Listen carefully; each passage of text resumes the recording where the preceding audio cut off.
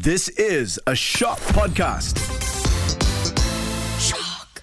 A Rockstar's Guide. Surviving the Malaysian music industry. Yo, welcome back to another episode of the Rockstar's Guide to Surviving the Malaysian Music Industry. Yes, sir, my name is Darren from the band An Honest Mistake, and this podcast is meant to help you, the listener, the young artist, navigate the music industry. I know it's tough and it's never easy, and we are in the third season already, and we've got tons of episodes talking about how you can navigate your way in this crazy music industry. Okay, there is no guidelines, so all these things that I'm sharing with you guys, they are things that I've learned over the years and things that I feel would benefit you. I've made a lot of mistakes, but I hope that you don't have to make those same mistakes and you can learn from mine. Alright, this week we're going to talk about something very, very interesting. Alright, so a lot of cover gigs have been happening. Okay, shows like Run for Cover, where bands would cover all their favorite emo punk bands, Paramore, All American Rejects, Simple Plan, My Chemical Romance, and of course we've got like tribute shows as well. So a lot of people are thinking or questioning, why are there so many cover gigs, and why is it important, or is it even important to have cover gigs? Now, this is my opinion and my opinion only. I think cover gigs are great, but we shouldn't get hung up over it, and we shouldn't be looking forward to cover gigs only, because I feel that there are so many artists, so many talented artists here in Malaysia, and tons of them are really able to put out and produce good music, good original Malaysian-made music that sounds like anything like the world. So my personal opinion is, while cover gigs are great, original music is still number one. That's how I feel. You may think differently, but let's just talk about it. Alright, let's talk about cover gigs and why they are important to your career. So I believe that when we were all starting out as a band or as an artist, you want to cover an artist because that helps you learn a song, get your craft going. For example, if you're a singer-songwriter, maybe Ed Sheeran could be your biggest inspiration, and then you would want to cover a couple of Ed Sheeran songs during your performance. So it usually starts off that way, and I think it's great because you will be able to learn techniques, you'll be able to learn how to sing, how to play, and kind of like the ins and outs of a song. When I was recording Taylor Swift's You Belong With Me, I felt that it was probably the hardest track for us to cover, because the way she sang in the pockets, and it was very, very hard to follow and mimic her. While I was doing that, I was actually learning and discovering the techniques that she used to write her music, and that was kind of cool. That being said, covers isn't necessarily wrong, and I think that you can up your game by making the covers yours in that sense. Alright, so giving it an original twist to it. So what I did, I covered 5 tracks in 2018. I covered a Whitney Houston track, Bruno Mars, Taylor Swift, Katy Perry, and also Beyonce. So with these 5 songs, we were able to get corporate shows as well, and that was actually very, very helpful. In fact, we've got a couple of inquiries this year for high energy cover songs, and that's cool. Alright, so let's talk about how you can up your game. Okay, 7 tips for covering the next song at your next show. Playing cover songs is, really a traditional and classic way for bands to connect with their audiences. Alright, so when they play live, when you play live. So it's a great way to add depth and repertoire while showing fans some of your favorite songs or influences. But covering songs isn't something to take lightly. Alright, so picking the wrong song can have the same effect, just in a negative way. For example, we started off as an emo band, acoustic, and we covered Taking Back Sunday, Story of the Year, Dashboard Confessional. These are some of the songs that we really liked, that we covered, that resonated with us, and I felt that it was the right song for us. Alright, so let's just jump right back in. So picking the wrong song, like I said, can sometimes come off negatively. So that's because a cover song is like a band's atomic bomb. Use it wisely and sparingly, and they can be very effective, but one false move, you can scatter the crowd faster than an air raid siren. Alright, so the first one is ask yourself why you're covering a song. So a band's motivation is very, very important. The reason why you cover a song has to matter first. Okay, so the motivation is absolutely important. So some people might feel compelled to show off their musical skills through a difficult song choice. For example, if you were to cover Polyphia, media, I think that's great to kind of like showcase your skills. While others might choose to play a song as commentary on a situation. Maybe, you want to play like Simple Plan's Perfect, because you probably have a story to tell about being imperfect, right? So sometimes covering a song is a business choice more than a personal one. So overall, it's important to choose a song that makes you feel happy and benefits your band by adding depth to your repertoire. So what we've done is a lot of our songs, we've been playing original songs for a long time, but one of our songs, while playing and jamming, it felt like we could go into a Fall Out Boy song and then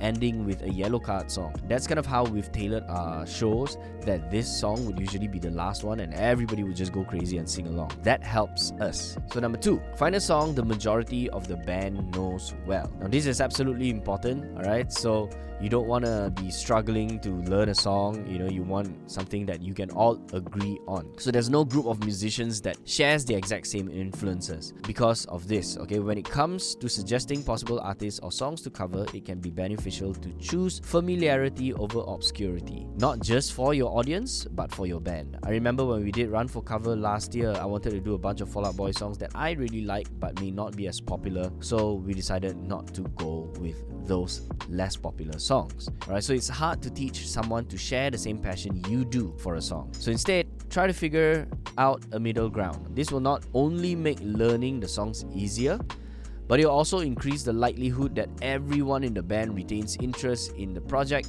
and maintains the enthusiasm needed when performing. So this will be very, very helpful.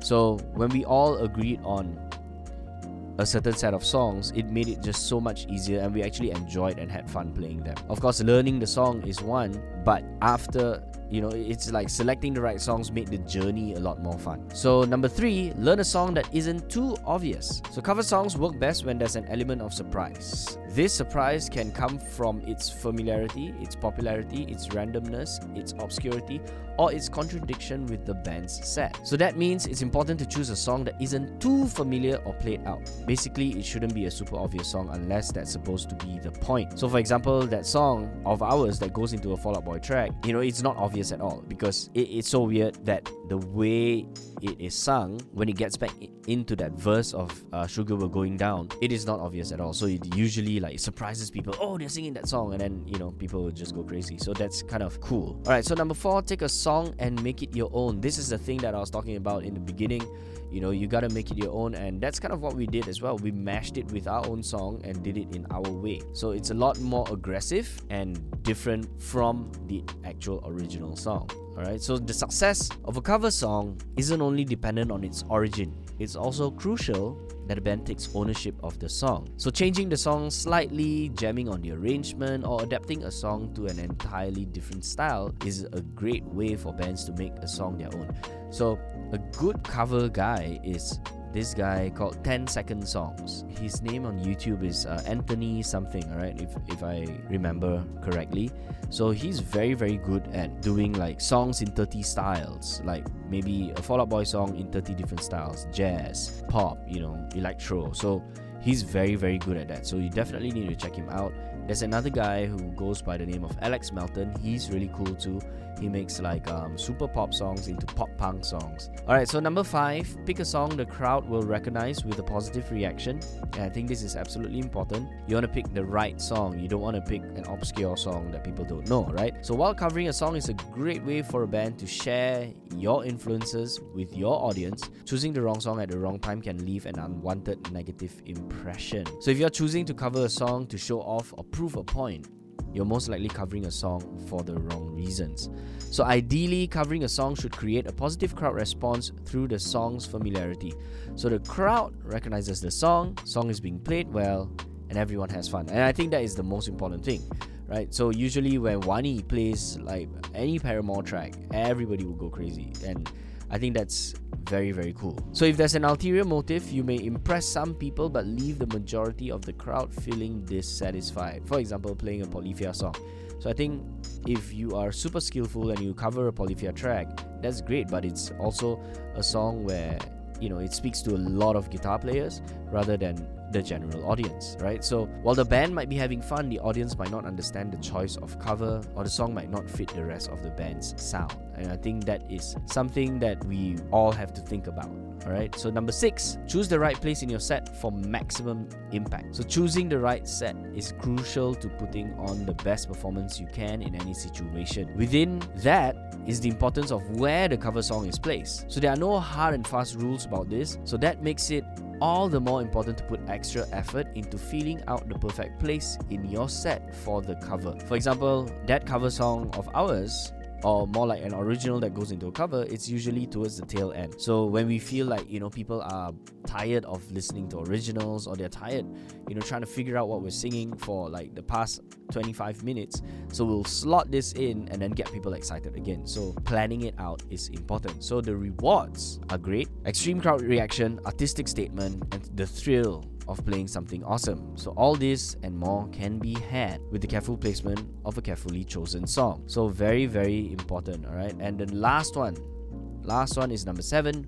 Play the song to the next level, because covering a song is generally considered a statement. The act of covering a song cannot be taken lightly. So besides all the motivation and timing, the actual performance must take the song to a place that it might not have gone previously. So a cover song isn't going to excite the audience if it's played flatly or imperfectly. Make sure you make it your own, change it up, make it so impactful, and make it great. That is the most important thing, right? So while performing the song, you should be striving to outplay and outperform the original performance. So this intensity and commitment to the crowd will give you a better reaction and seal the deal on your commitment to your crowd. So this is very simple, 7 tips. Hopefully it will change your mindset on how you view cover songs, that you're not just covering them for the sake of covering, but you will insert them in a clever way to get the audience. So that's kind of what it is. So cover songs versus original songs, I think it's not that bad if you work it into your set. But like I said earlier on, if covers is all you're about, by all means, if that's what your goal of being an artist is, by all means go ahead. But my personal opinion is that I would not do a full-on cover set, but I'll insert originals. Even when we played Run for Cover, we did a bunch of originals and some covers as well. So it wasn't like completely just cover songs. So that being said, I hope you guys have benefited from this episode, and there will be more coming your way. There are a couple of more episodes before we wrap season 3, and season 4, I think we'll be doing a lot more interviews. So make sure you guys follow and subscribe to this podcast, share it with your friends, tell everybody about it, and go and listen to all the other episodes as well. So my name is Darren from the band An Honest Mistake. It has been fun. This is the Rockstar's Guide to Surviving the Malaysian Music Industry.